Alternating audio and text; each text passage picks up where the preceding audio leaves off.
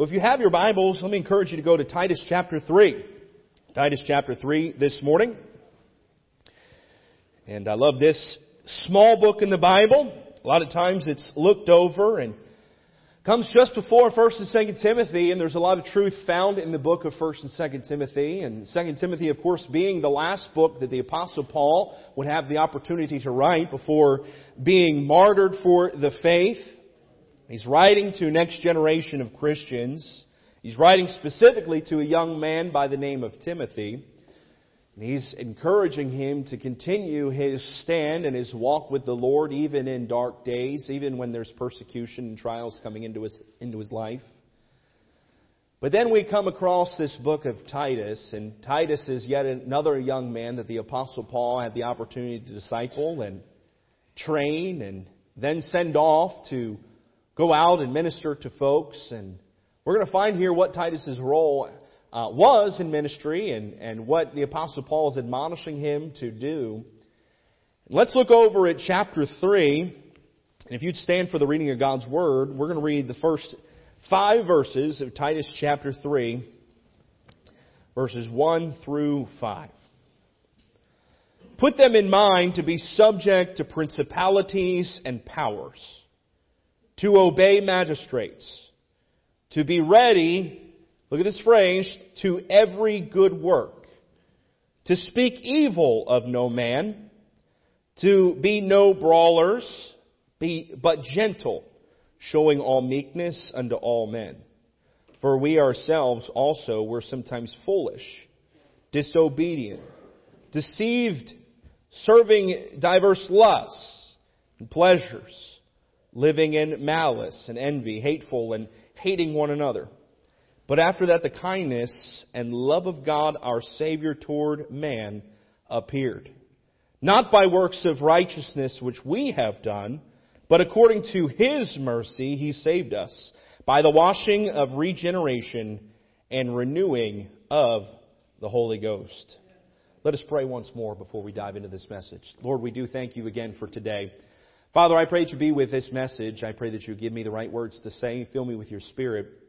Father, there are a lot of different people represented here in this building, all different walks of life. But Lord, we have, I believe, many of us, if not all of us, have one commonality, and that is You. The fact that we put our full faith and trust in You. And Lord, with that in mind, I pray that as the preaching goes forth and as we put You in Your rightful place as preeminent, I pray that You reveal things to us that we need. And Lord, that Your Spirit will work in each of our hearts specifically.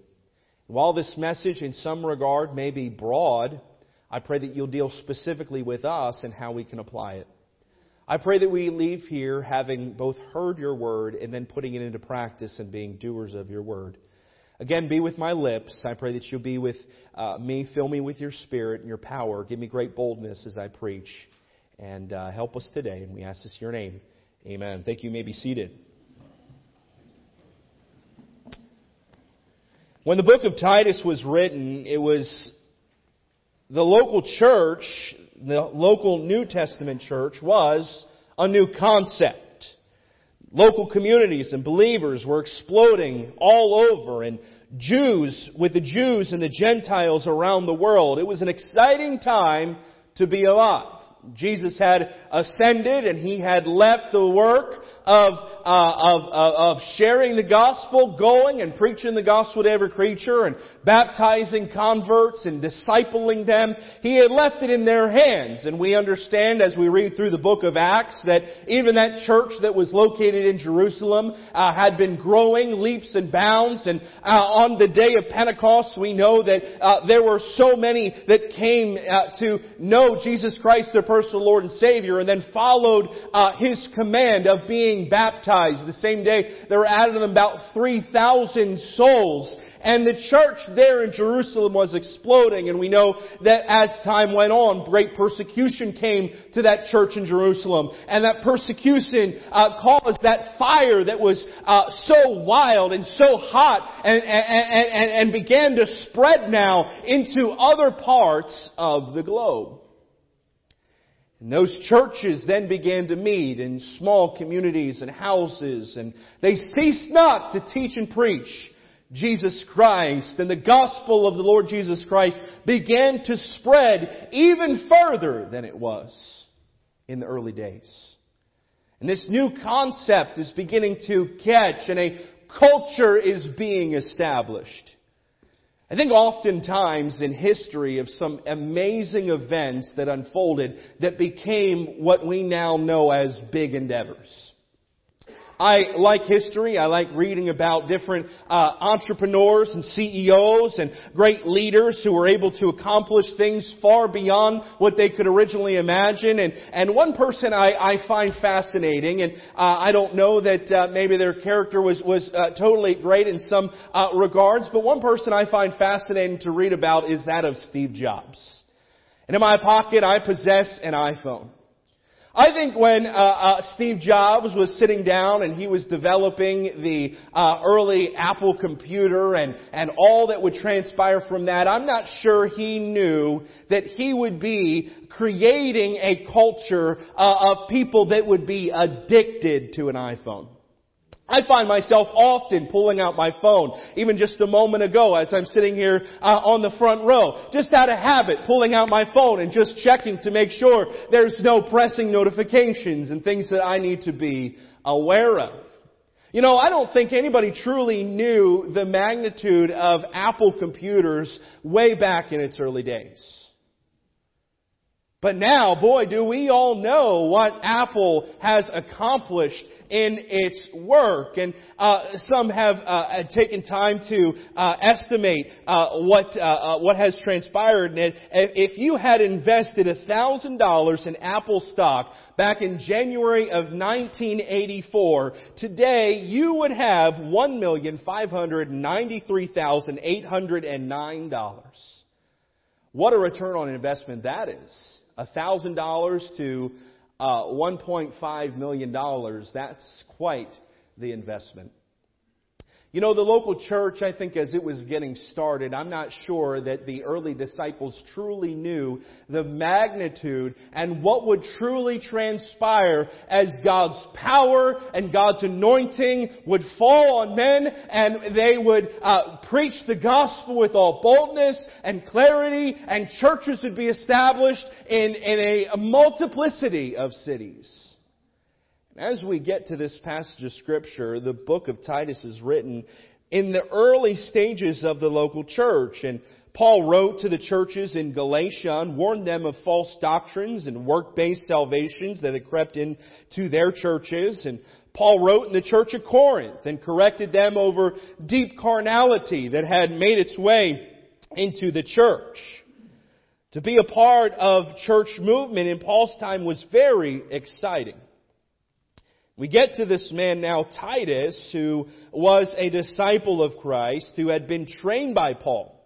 There were church communities that had popped up over in this island of Crete, but they were quite dysfunctional.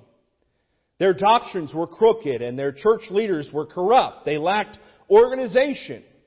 And Paul sent Titus to set these things straight. If you're in the book of Titus, I want to encourage you to go over to chapter 1. Look at chapter 1, verses 4 and 5. To Titus, mine own son, after the common faith, grace, mercy, and peace from God the Father and the Lord Jesus Christ our Savior. For this cause left I thee in Crete, look at this phrase, that thou mayest set in order the things that are wanting, and ordain elders in every city as I had appointed. What did Titus do? He went around to these small churches in the island of Crete, and he removed and rebuked the corrupt leaders in charge. He replaced them with church leaders who were qualified. He created a culture within each of these churches of good works.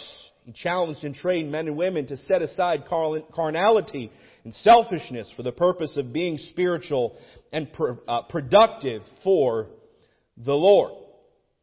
And as I read some of these verses, I want you to see a pattern of what the Apostle Paul is trying to emphasize with Titus. Look at Titus chapter 2, verse number 7. In all things show thyself a pattern of, what's those next two words? Good works. In doctrine, showing uncorruptness, gravity, and sincerity. Jump down to verse number 14. who gave Himself for us, that He might redeem us from all iniquity and purify unto Himself a peculiar people zealous of what? Good works. Come on, participate here, church. Chapter 3, verse number 1. Put them in mind to be subject to principalities and powers, to obey magistrates. Be ready to every what? There we go. Verse number 8 of chapter 3. This is a faithful saying, that these things I will, that thou affirm constantly, that they which have believed in God might be careful to maintain what? These things are good and profitable unto men. Finally, verse number 14. And let ours also learn to maintain what?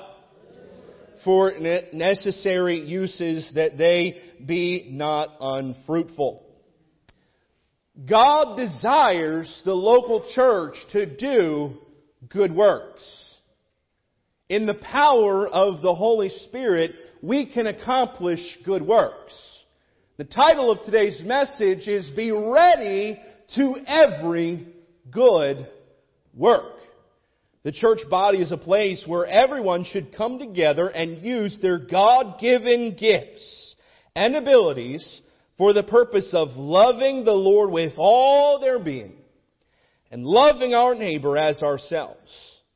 Fulfillment in life is found when we wholly submit ourselves to these two commandments, and the church is a place where we are to do it.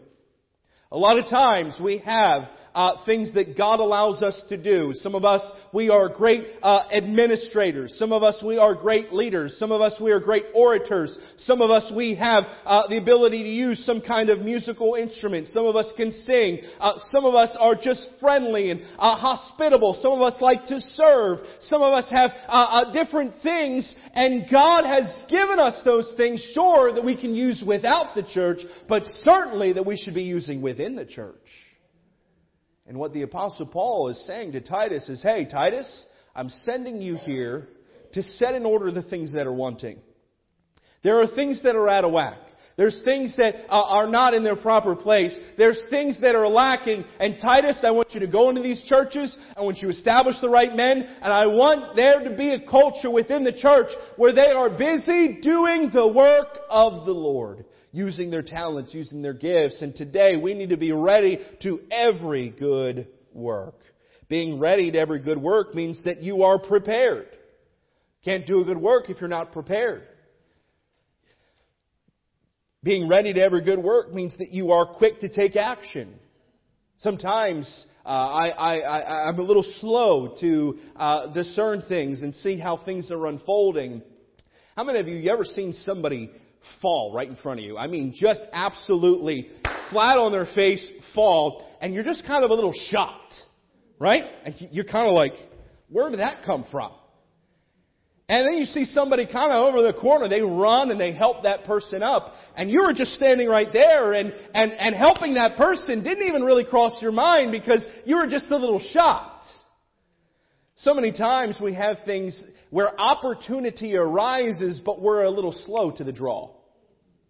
Where God says, hey, I'm giving you an opportunity to use your gifts and abilities. I'm giving you an opportunity to go do good work, but you're a little slow to it. It's not something that you were prepared for. It's not something that the muscle memory has developed enough for you to be ready. I remember when I was in high school, I used to play basketball quite often, and when I first got out on the court after the first couple times of playing basketball, I would get the ball on the court and I'd be very slow to know what to do. Right? How many of you ever played some kind of sport and the first time you got on there you were a little shocked? You're a little bit like, I don't really know what to do with the ball right now, right? Forget all the hours of practice. Forget all the video that you watched. Forget all the things you think you are when you're on the basketball court. When the opportunity arises, you just kind of say, I don't exactly know what to do here. Right? But what happens is as you begin to develop that skill and you begin to work more in practice and you begin to handle the ball more in game time decisions, you become better at it.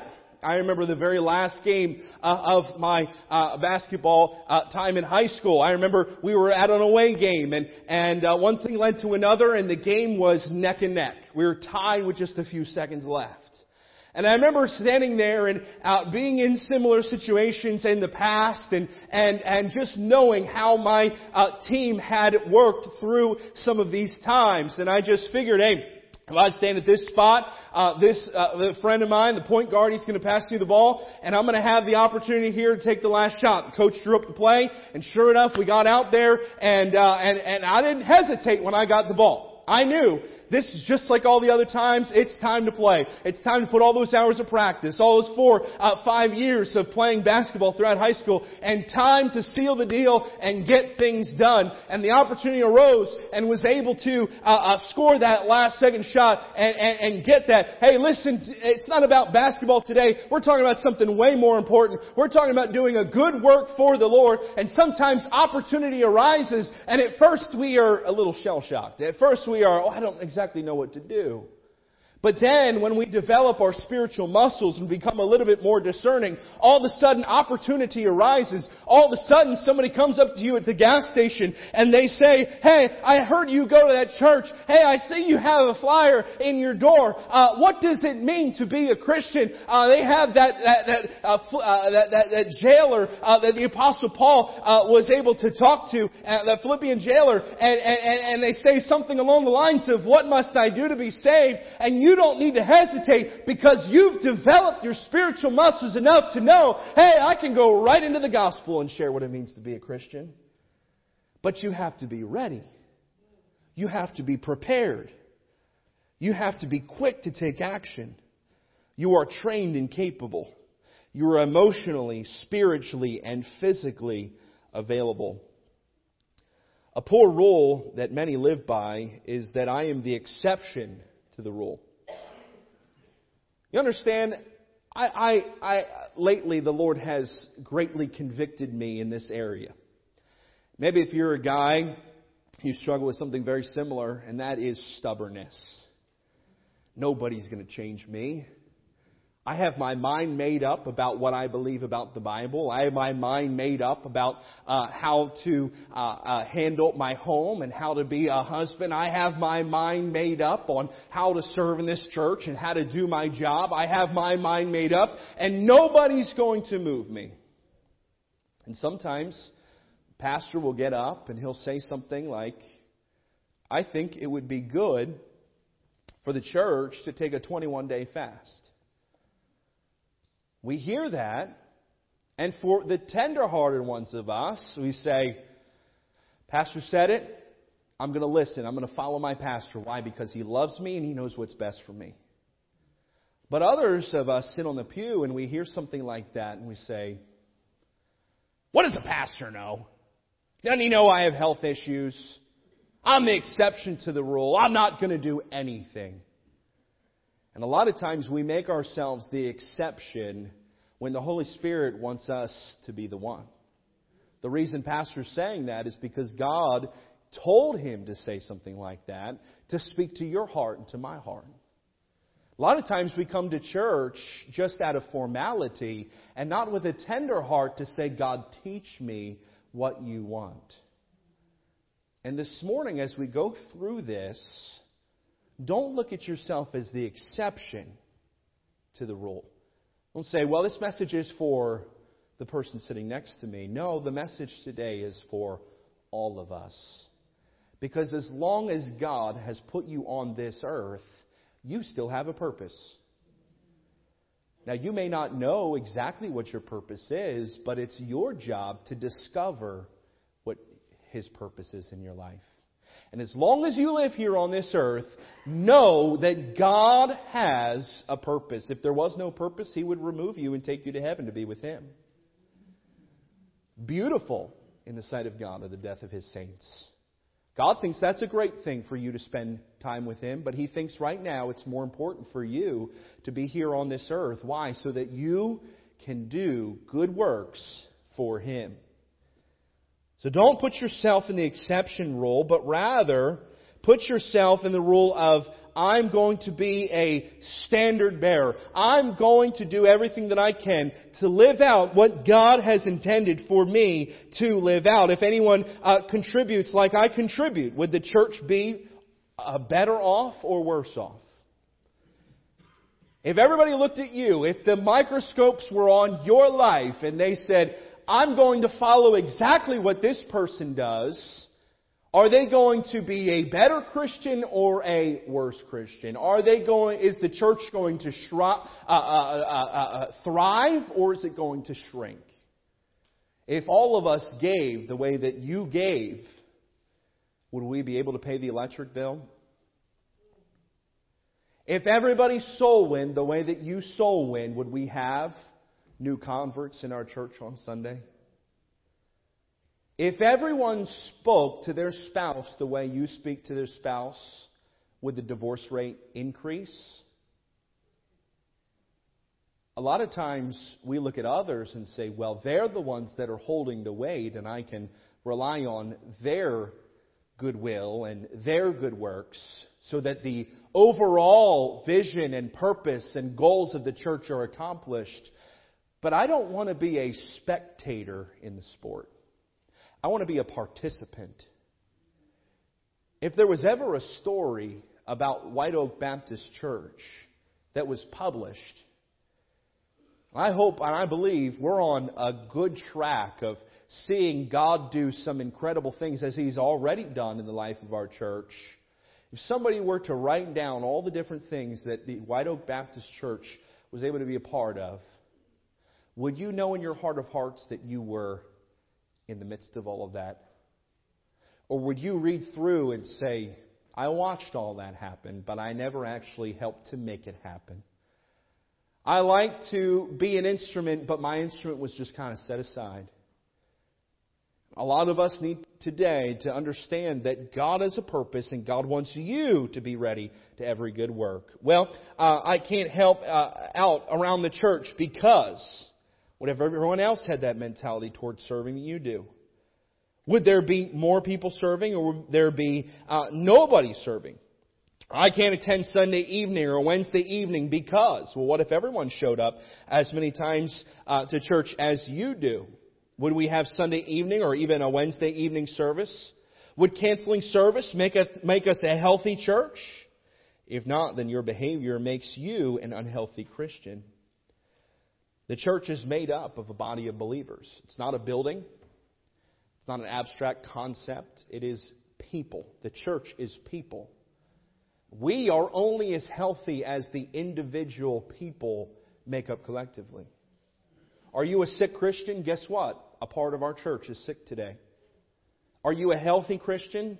Guess what? A part of our church is healthy. We all need to be rallied together in the body of Christ, ever pressing towards the mark, as the Apostle Paul says, towards the prize of the high calling of Jesus Christ. And listen, for those that are sick, we're not here to cast stones on you. We're here to say, hey, there is a healing balm found in Scripture to help you out of whatever difficulties you're going through, so that you can thrive, so that you can be ready to every good work here in the church. What if everyone served, gave, participated, showed up, loved, cared, worshiped, and sang like you do? Are you holding the standard for the Lord, or are you making yourself the exception to the rule? This morning I want us to see three aspects of good works out of the book of Titus as we consider this question: are you ready unto every good work?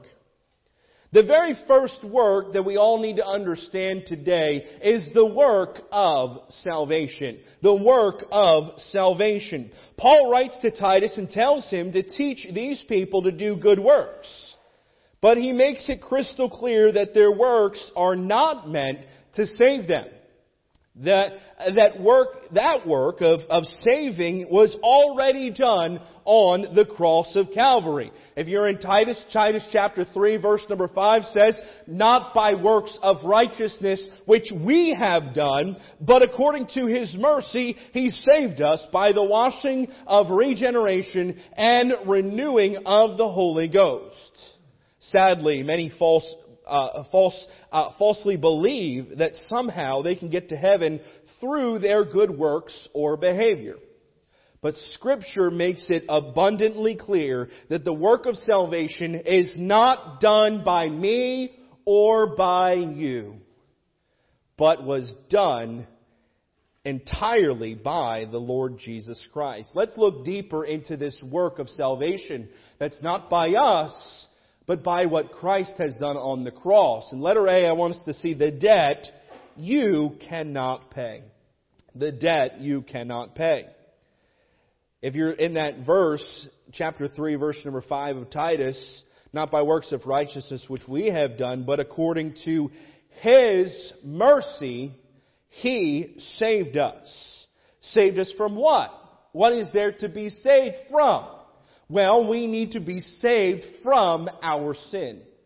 All of us have sinned, and the Bible says because of our sin we all fall short of the glory of God. Romans chapter 3 verse number 23. Romans 3 verse number 10, as it is written, there is none righteous, no, not one. There is nobody that can be in the presence of a perfect God because we are imperfect. We lie, we cheat, we lust after, we deceive. We do all kinds of things out of our own selfishness and pride that put ourselves in a contrary position against the holy God. God is holy. We are unholy. And because of our sin, there is a debt that must be paid. Ezekiel chapter 18, verse number 20 says this, the soul that sinneth, it shall die. That word death in the Bible, a lot of us will think of like a funeral, right? We think of a body that's in a casket that is empty of life. That is death.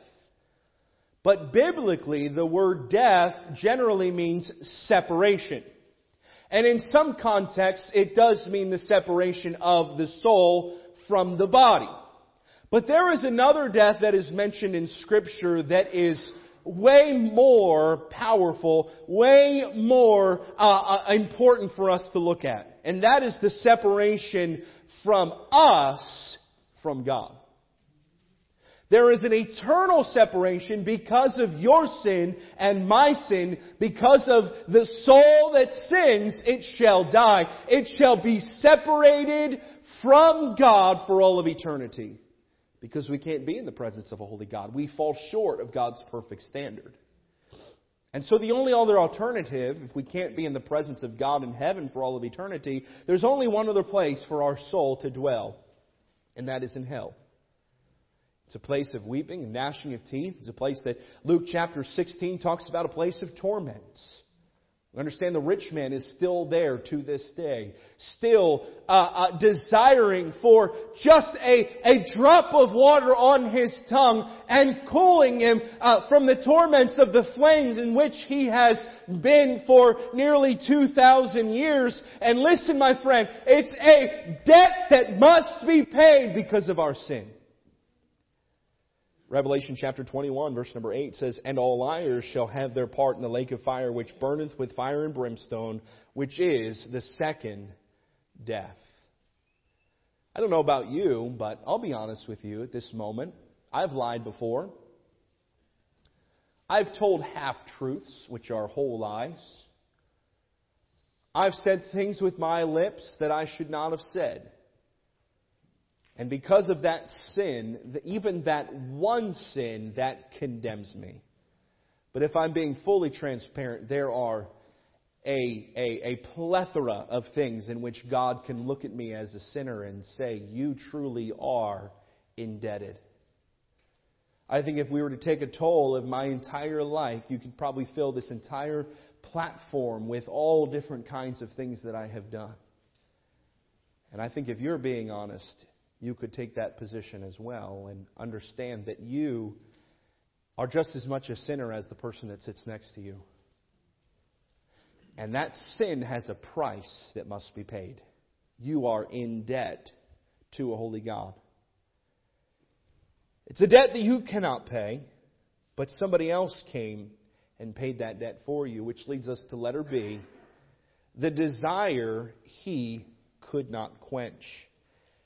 Titus chapter 3, verse number 5 and 6, not by works of righteousness we have done, but according to His mercy He saved us from our sin by the washing of regeneration and renewing of the Holy Ghost, which He showed on us abundantly through Jesus Christ, our Savior. Christ lost every man and woman to sin and its curse way back in the Garden of Eden with Adam and Eve.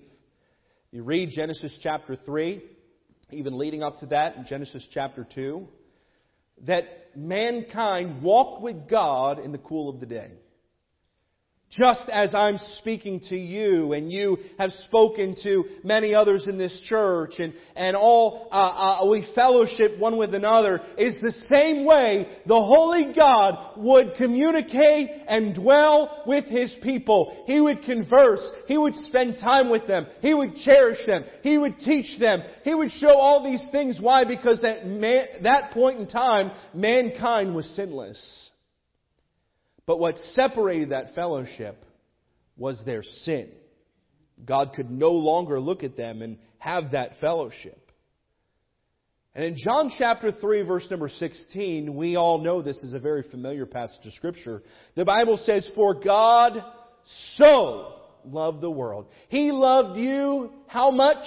He loved you so much that He gave His only begotten Son, that whosoever believeth in Him should not perish, but have everlasting life. 1 John chapter 4, verse number 10 says this, "Herein is love, not that we loved God, but that He loved us and sent His Son to be the propitiation for our sin." That word propitiation means a substitutionary payment. Imagine with me today that you were steeped in credit card debt. You had maxed out your credit card all the way.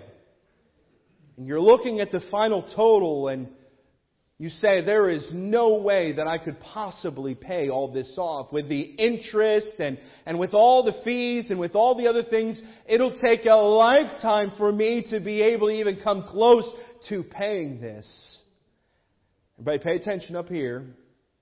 Imagine with that credit card debt, somebody were to look down on you and they were to see that you had such a massive amount of debt. And they picked up the phone and they called your credit card company and said, "Hey, I want to pay that bill 100%. I don't want them to face the interest. I don't want them to face any fees. I don't want them to have any ramifications from this. I want to pay that debt." You would be amazed. You would look at the statement the next month and see zeros all across the board, and you would be excited. You'd be thrilled at the fact that that deep credit card debt that you were in was completely paid off. In the context of our sin gave us a debt that was far greater than any credit card could incur. It was something that we could try to work our entire lives and try to be good, and we would still fall short. You see, in God's standard, He looks at us and He says that all of our righteousnesses are as filthy rags. They're the sickest things. Why? Because compared to God's holiness, there is second to none.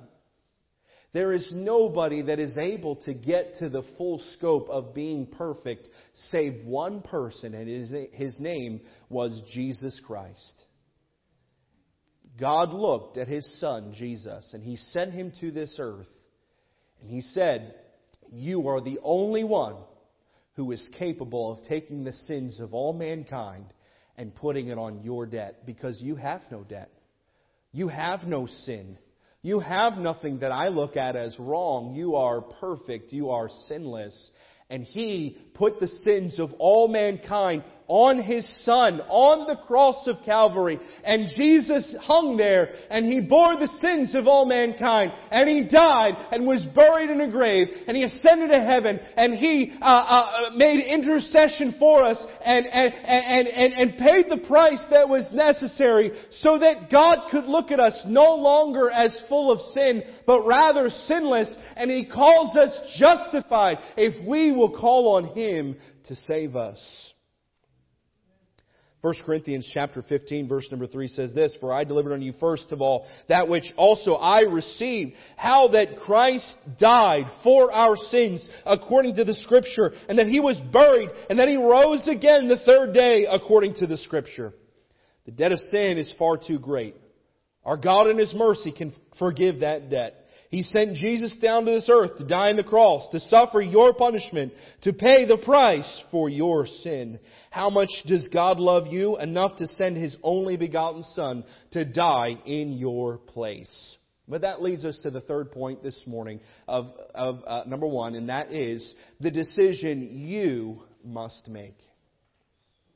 The decision you must make. Romans chapter 10 verse number 9 says this, "That if thou shalt confess with thy mouth the Lord Jesus, and shalt believe in thine heart that God hath raised Him from the dead, thou shalt be saved."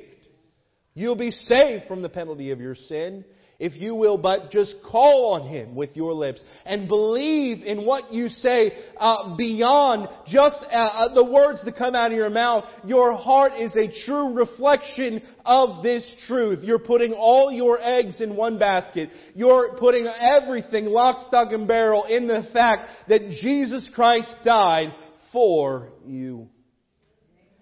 If you would go to Luke chapter 23. Luke chapter 23, and we'll hasten with this point, but I believe there's perhaps somebody in here today that I'm speaking on the debt of your sin, and you are feeling the conviction. You are emotionally in fear of what is to happen with your debt and sin. And when you stand before a holy God, what is going to happen to you? And you know that you cannot merit your way into heaven. And right now, you need to understand these truths. Luke chapter 23, verse number 39, we find this story here. It's a true story. Jesus is on the cross and He's speaking. He's hanging here in agony and pain, bearing the sins of all mankind. And He's got two men on either side of Him. Thieves. They've been condemned. They've been hanging on the very same cross that Jesus is hanging on and facing the same torments. One of the malefactors which were hanging railed on Him, saying, "If thou be the Christ, save thyself and us."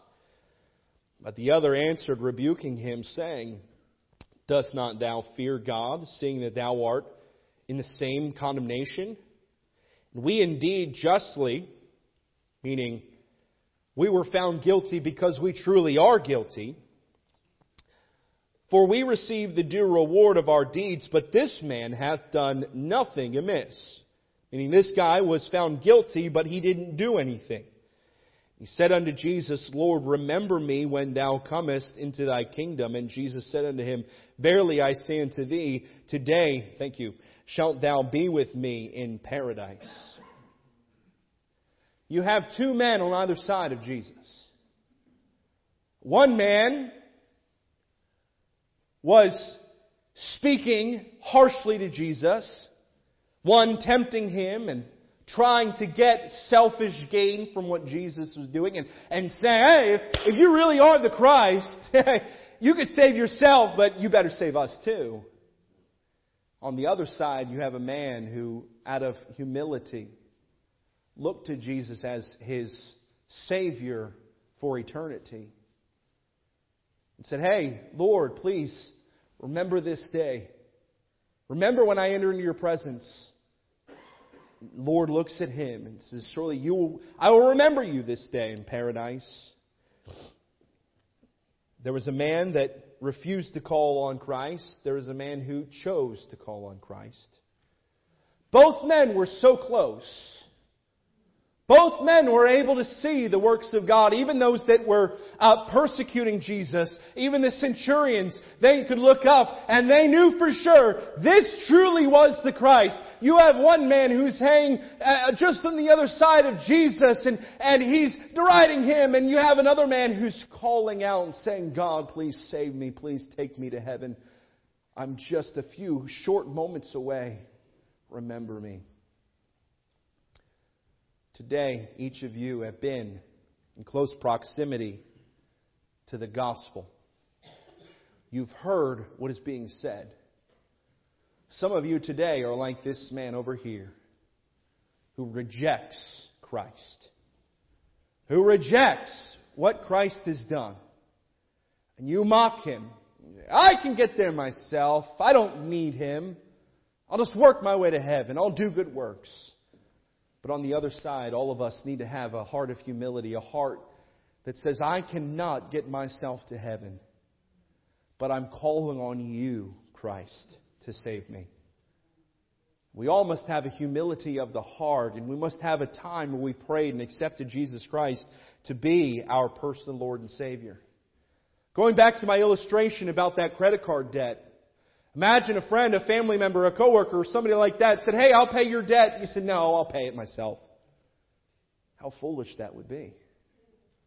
To not accept a free gift that would expunge a debt. And how much more foolish it is that a holy God would extend Himself and die on a cross for the sins of all mankind. And we scoff and we say, I don't need Jesus. I can do my own works. I'll just keep going to church the rest of my life. I'll just keep helping older people across the street. I'll just keep donating to the local charity. I'll just keep doing all these good works. But listen, none of those good works will ever expunge the debt that you have on your account. Many of us will die with a debt we could never pay in this earth. We must pay it in a place called hell. All of us today need to have a time where we have called on Christ to save us. With the heart man believeth, with the mouth confession is made unto salvation. Who today, in the sound of my voice, would say, Pastor Andrew, I need to be saved from my sin. I've never had a moment where I've called on Christ to save me. I'm sitting here and you have laid out clearly that there is a debt far greater than I could ever do. I need saved. At the end of this message, we'll give you an opportunity. You can come down. We'll partner you up, a man with a man, a lady with a lady, and show you how you can clearly know, according to the Bible, not by what I'm saying, not by what anybody else in this church is saying, but by what the Bible has to say. And you can leave here with a peace that passes all understanding, knowing that if you were to die on your way home, that you would enter sinless paradise in heaven for all of eternity. You can have that hope. But it's all about you making the decision. You see, in the latter end of this service, you will have a choice. Many sit in these seats and they say, well, I'll take care of it later. And you know, later never comes. Why? Because the conviction of God is on them now. And time goes by and they don't even realize that their window of opportunity is closed. And now they're standing on heaven's gates. God won't let them in because they did not make the choice when they had an opportunity to call on Him to save them. I'm not here to scare anybody today, but I do want to pose to you the harsh reality of the brevity of life. James tells us that life is but a vapor. It appears for a little while and vanisheth away. You know what a vapor is? A vapor is you going out on a cold day and taking a breath, and you see your breath. It's in front of you, but then it dissipates, and it's gone. That's why God says, hey, today is the day of salvation. You don't know what tomorrow has in store. You don't know what's going to happen to you. Today, at the end of the service, you need to make the choice, my friend, to say, I'm going to get over the embarrassment. I'm going to get over the comfort of this seat and just being in my own little corner. And some of you need to get up, come down, and come speak to somebody and settle what has pricked you for so long. Some of you have heard preaching time and time again. You say, oh, I'll deal with it later. I'll deal with it later. No. Settle it. Like I said, there's peace that passes all understanding. Today can be your day of salvation, and you can leave here with that peace. The work of salvation is the first thing we must understand, and it's a work not necessarily done by us. It's a choice that we choose to make and accept what God has offered to us. And number two, the work of of the superficial. This is what Paul is trying to lay out here in Titus as he's talking about being ready to every good work. There are those men and women out there that are in positions of authority, and they are superficial. They look the part on the outside. They have the polished speech in some regards, but their heart is after selfish gain. And that's what Titus had to fight as he was going through these churches. He would have to find the ones that were fakes, the ones who were superficial, the ones who were in the ministry just for filthy lucre, for their own benefit's sake, and had to discern and put people in charge and in positions where they could truly serve the Lord out of a pure heart. Titus chapter 1 verse number 16 says this, "They profess that they know God." These are people in the church, rulers in the church here in this island of Crete, in these number of churches. "But in works they deny Him, being abominable and disobedient, and unto every good work reprobate." And I want us to see here that they're superficial in their mouths.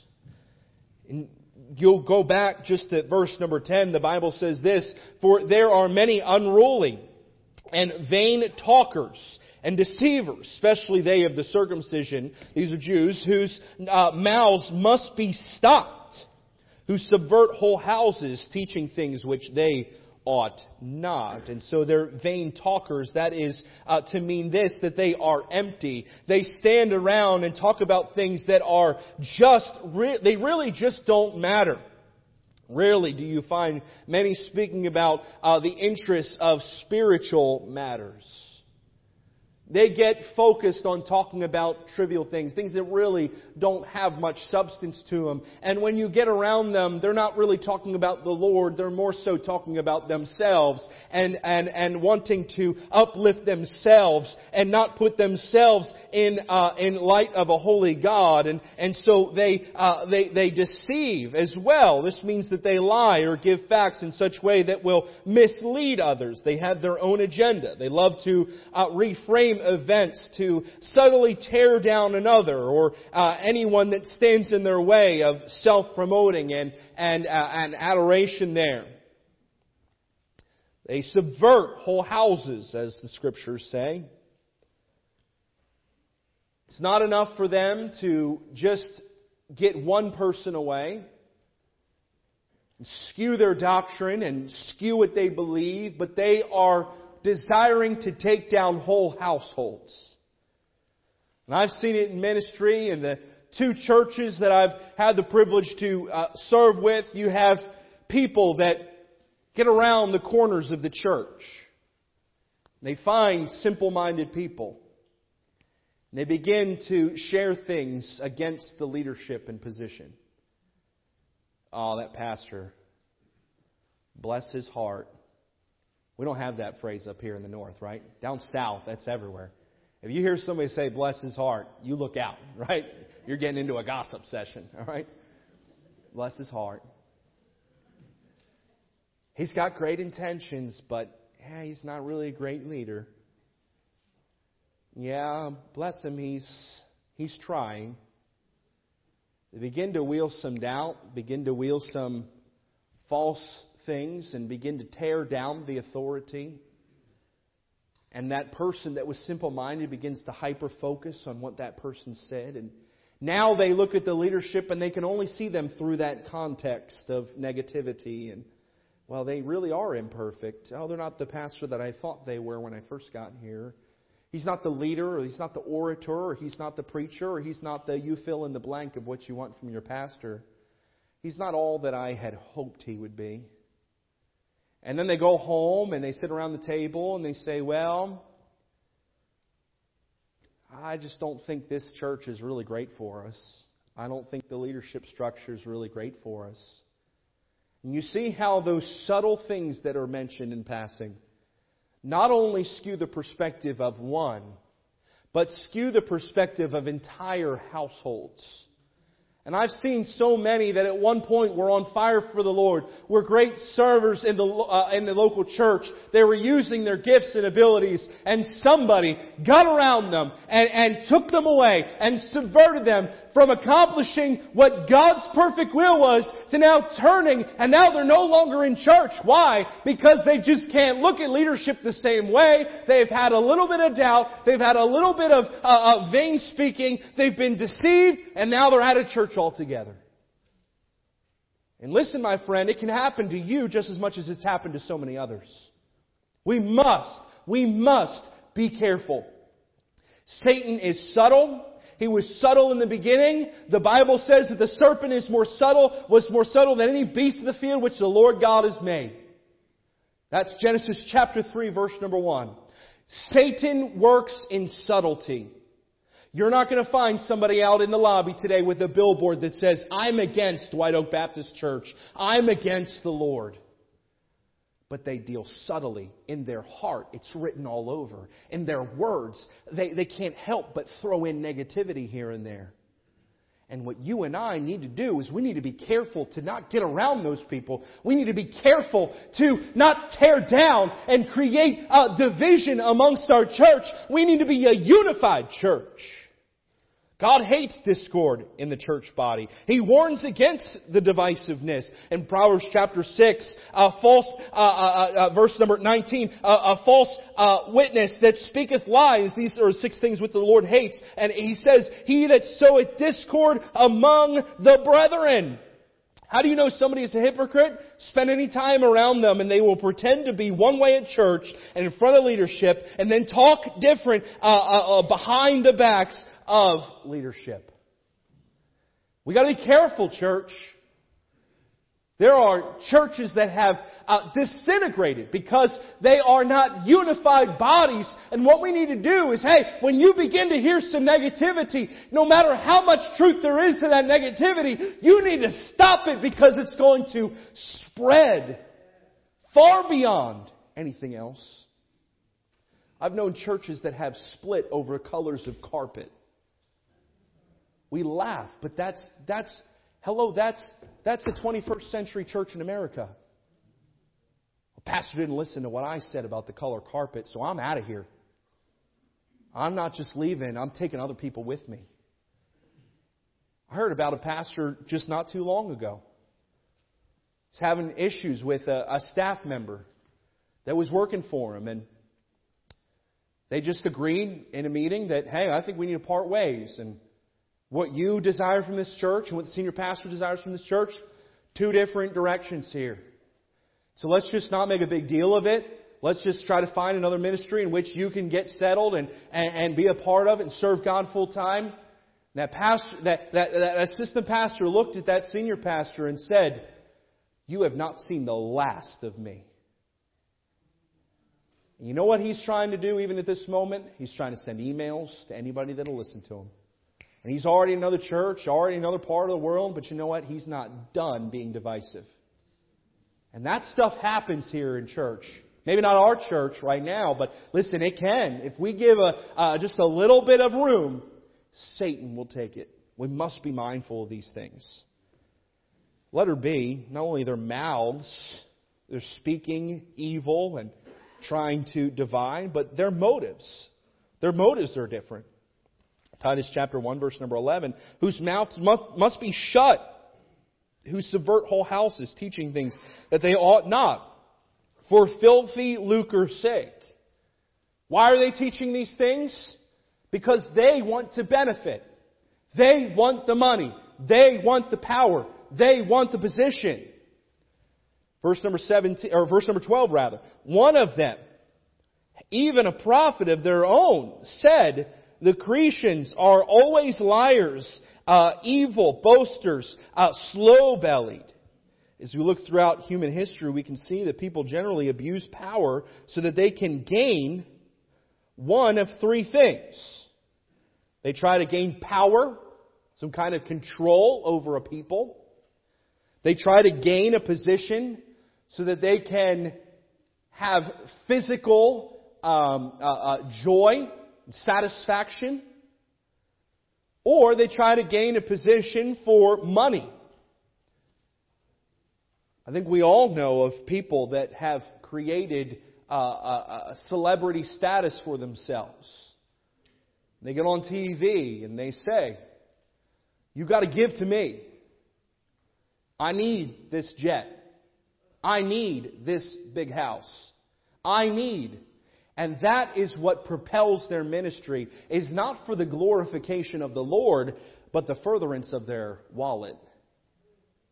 Beefing up their checkbook, giving them prestige, giving them control. Unfortunately, there are corrupt people in churches. Churches many times are easy targets for bad actors. They see a chance to put on a mask and act like something they are not, so that they can make themselves rich or boss people around, or in worst case scenarios, prey upon the vulnerable. So their motives are all about self. Letter C, their morality. Their morality. Verse number 16, Titus chapter 1. They profess that they know God, but in their works they deny Him, being abominable and disobedient, and in every good work reprobate. What morals guide this type of person? They're rebellious. They're abominable, meaning they need to be vomited out or expelled from the church. They are disobedient. They constantly question the motives and actions of their leaders. They cannot and will not be a team player. What we need to do is be a unifying body. We were talking today in our life group class with the couples, and we talked about how we need to, this is just kind of side conversation in the beginning, but we need to follow our leader as they follow Christ. That's what the Apostle Paul said. He said, "Follow me as I follow Christ."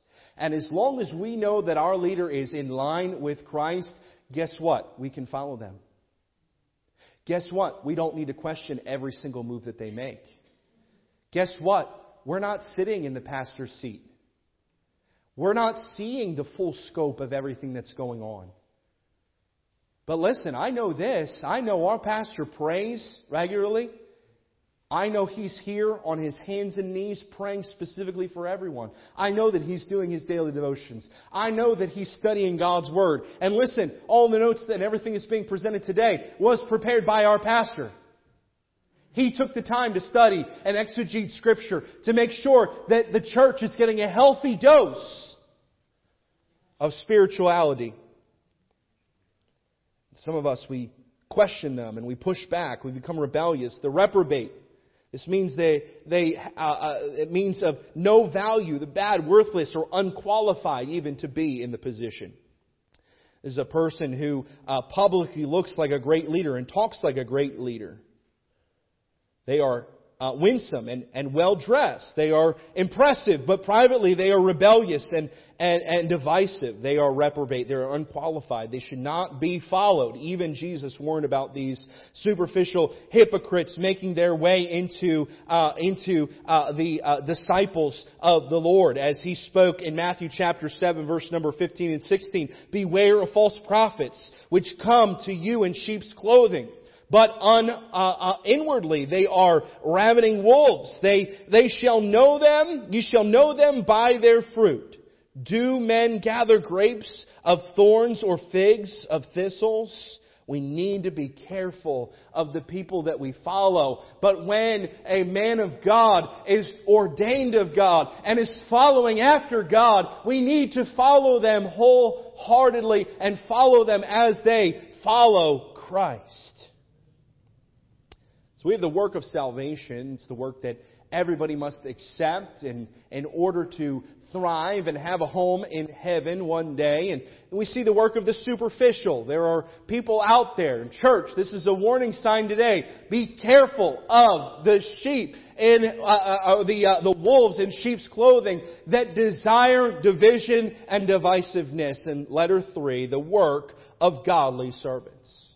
The work of godly servants.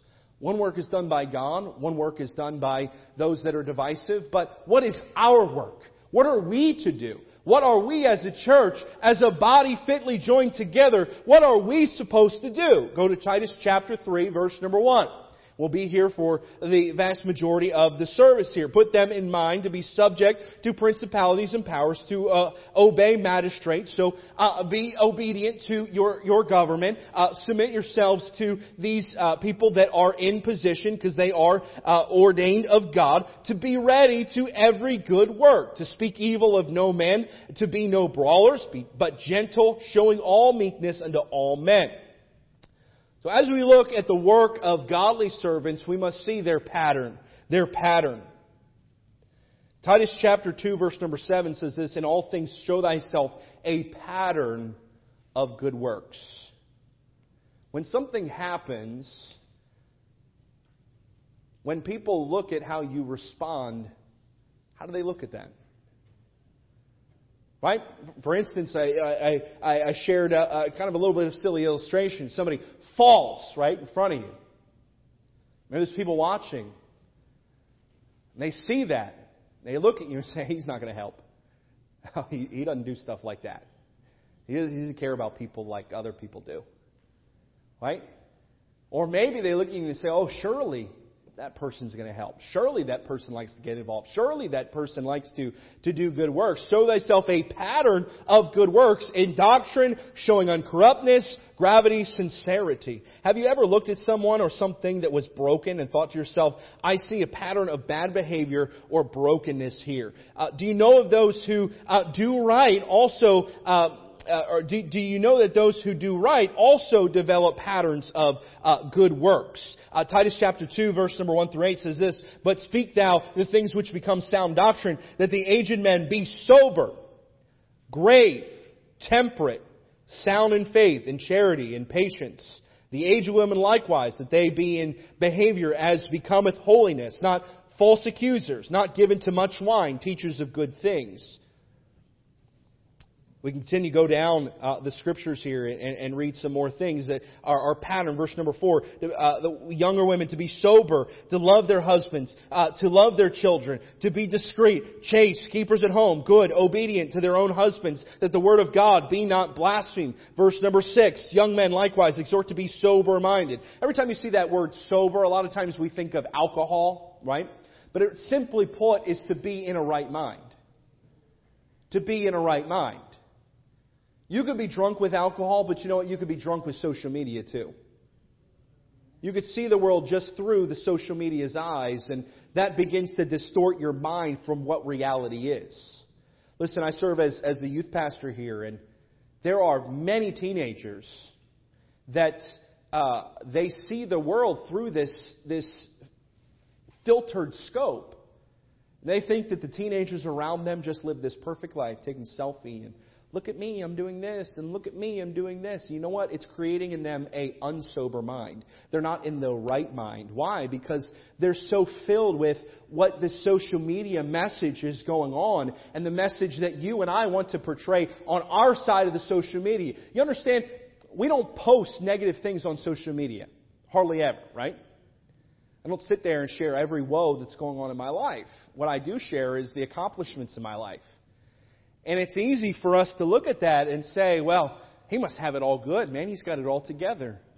You only see what I want you to see on that side of the camera. You don't see what actually is happening. You know what? Our teenagers today, they're in an unstable mind. They're in an unsober mind. Why? Because they're being duped by a false reality out there. I could go on for a while. Why am I so passionate about this point? Because I'm the youth pastor here. And I see it not only in our teens. We got good teens. We have some really good teens. But I see it in our whole world as a whole. Our teenagers are struggling. And you know what? You know what teenagers become? They become adults.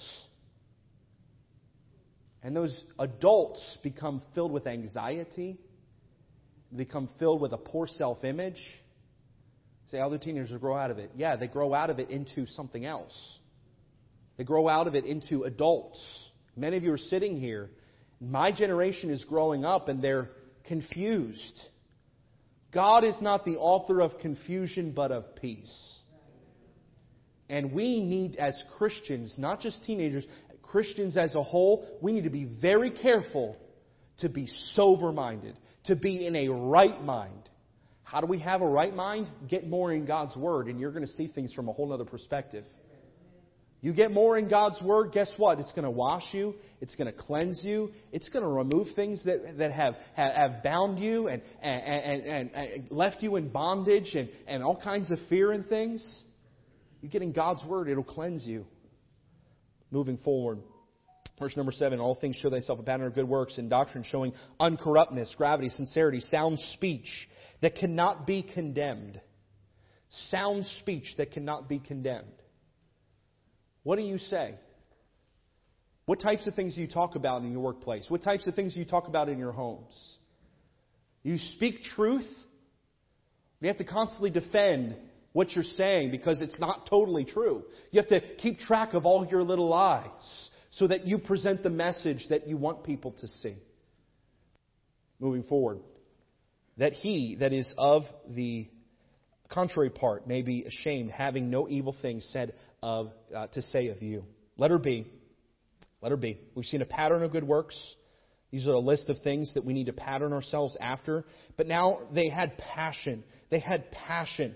Their passions were that they were zealous of good works, according to Titus chapter 2, verse number 14. They were zealous. They had great zeal. I was talking to somebody here just before the service, just before life groups, and they were talking about all the things that God is doing through them, how there's prayers being answered, how there's people being saved, and there's just an excitement. There's a smile. There's a joy coming from their heart. Why? Because they're excited that they get to be a part of the work of God. A lot of times we come to church and I have to serve in the nursery again. I have to teach a life group again. This ministry is so dependent upon me. Oh, I have to be an usher. I have to talk to people. Oh.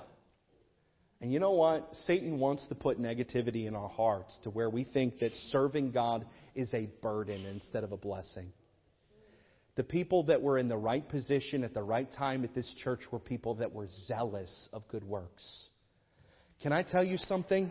I plan to be serving in church ministry until God calls me home. That's a commitment not just to this church, but to my family, to myself, to my God. That there is nothing greater in my life. There is no pursuit higher than the pursuit of doing good works for the Lord Jesus Christ. You say, I got to come to Wednesday night Bible study. There is nothing greater in the world than studying the Bible until God comes back. There is no pursuit that's greater than doing good works for the Lord Jesus Christ. Serving His people, loving our neighbors, and loving God with our entire being. When you sing, don't think of it as a dread. Think of it as an opportunity that, once again, God gives me breath. Some of you know Pastor R.B. Olette. And he travels around, speaks all kinds of places. Just about a year or so ago, he developed throat cancer. And they ended up taking out his voice box. And I heard one of the last public messages he ever preached. I'd heard him all through college. I'd heard him even in high school. And a great preacher, a great orator of Scripture. But I remember him coming to that last message and preaching, and his throat was just raw and you really couldn't hear him too well. Took his voice box. You know what? That man did not give up. Just last week I saw a little excerpt from a message where he put in a prosthetic voice box, and sure, it didn't sound pretty, it didn't sound great, but you know what? The message from his heart was far greater than any word he could possibly say.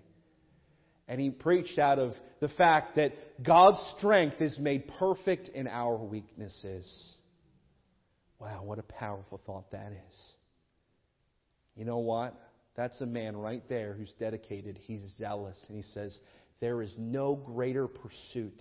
I'm not going to let this cancer get me down. I'm not going to let the fact that I don't have a voice box get me down. I am pursuing wholeheartedly every good work that I could possibly do. It's a pattern of who he is. They're passionate. Everyone is zealous about something. Paul says, create a culture within the churches where people are energized about doing good works. It becomes their passion. But in their zeal, they need to be gentle. And they need to learn how to show meekness unto all men. What are you passionate about? What would happen if our Sunday morning crowd became passionate about serving their local church? We need to start coming up with new positions. We start being creative on how we can incorporate people that are zealous of good works to use their gifts and abilities for the Lord. Unfortunately, on Tuesdays, we have a staff meeting. It seems almost every staff meeting there's yet more needs and more positions that could be filled. But who will take the reins? Who will be the one that says, I want to be used more. I want to have this pattern of showing good works. Lastly here, their production. Chapter 3, verse number 8, this is a faithful saying, that these things I will, that thou affirm constantly, that they which have been, that have believed in God might be careful to maintain good works, that these things are good and profitable unto men. Verse number 14, and let ourselves also learn to maintain good works for necessary use, that they be not unfruitful. This sermon this morning is twofold to those who are only sitting here, who aren't serving. This is your time. This is a kick in the pants for you to do something for the Lord. This is a time for you to approach Pastor and say, hey, I've been sitting as a bystander too long. It's time to do the work that God has called me to do. It's time to start this pattern of showing forth good works, both in this church and abroad. To those of you who are already serving, already doing a work for the Lord, let me say thank you. Thank you. You're doing it. You're accomplishing the work of the Lord. But we must maintain. Because time will go on, and our flesh will kick in. We'll say, how long do I have to do this? This is tough. This is grueling. This is difficult. We must look to Jesus, the author and finisher of our faith, who for the joy that was set before Him endured the cross, despising the shame, and is set down at the right hand of the throne of God. He is the model in which we look after. He is the one that we pursue. He is the one that we ultimately serve. And we can look to Him. And as we look to Him, and as we serve, no doubt we will see fruit. The Bible says in Matthew chapter 5, verse number 16, let your light so shine before men, that they may see your what? Good works, and glorify your Father which is in heaven. We must be a church known for having good works, for doing good works. They don't save you, but that's what God wants us to do after salvation. Work of salvation is already done. We'll be careful to stay away from the people that are going to get us away, the people that are going to distract us, the people that are going to try to be divisive. We need to be people that serve the Lord with a full heart, ready to every good work that comes about. I believe we're on a great trajectory here at our church to see God do many mighty works, as He already has. But it's up to us to be involved in that. We need to be the instruments that God can use to accomplish something greater than any one individual can accomplish themselves. We must be surrendered to the Lord. We must follow Him wholeheartedly. I hope today that you take this challenge to be ready to every good work. Let's have every head bowed, every eye closed. We covered a lot of ground today. I prayed in the beginning of this service that as I spoke broadly, the Holy Spirit would speak in your heart specifically. If there's somebody within the sound of my voice, after that first point, we talked about salvation. And I was very specific with you. If there's anybody within the sound of my voice today that would say, Pastor Andrew, I'm going to be honest with you. You mentioned about how to go to heaven, and I'm not 100% sure that if I were to die, I'd go to heaven.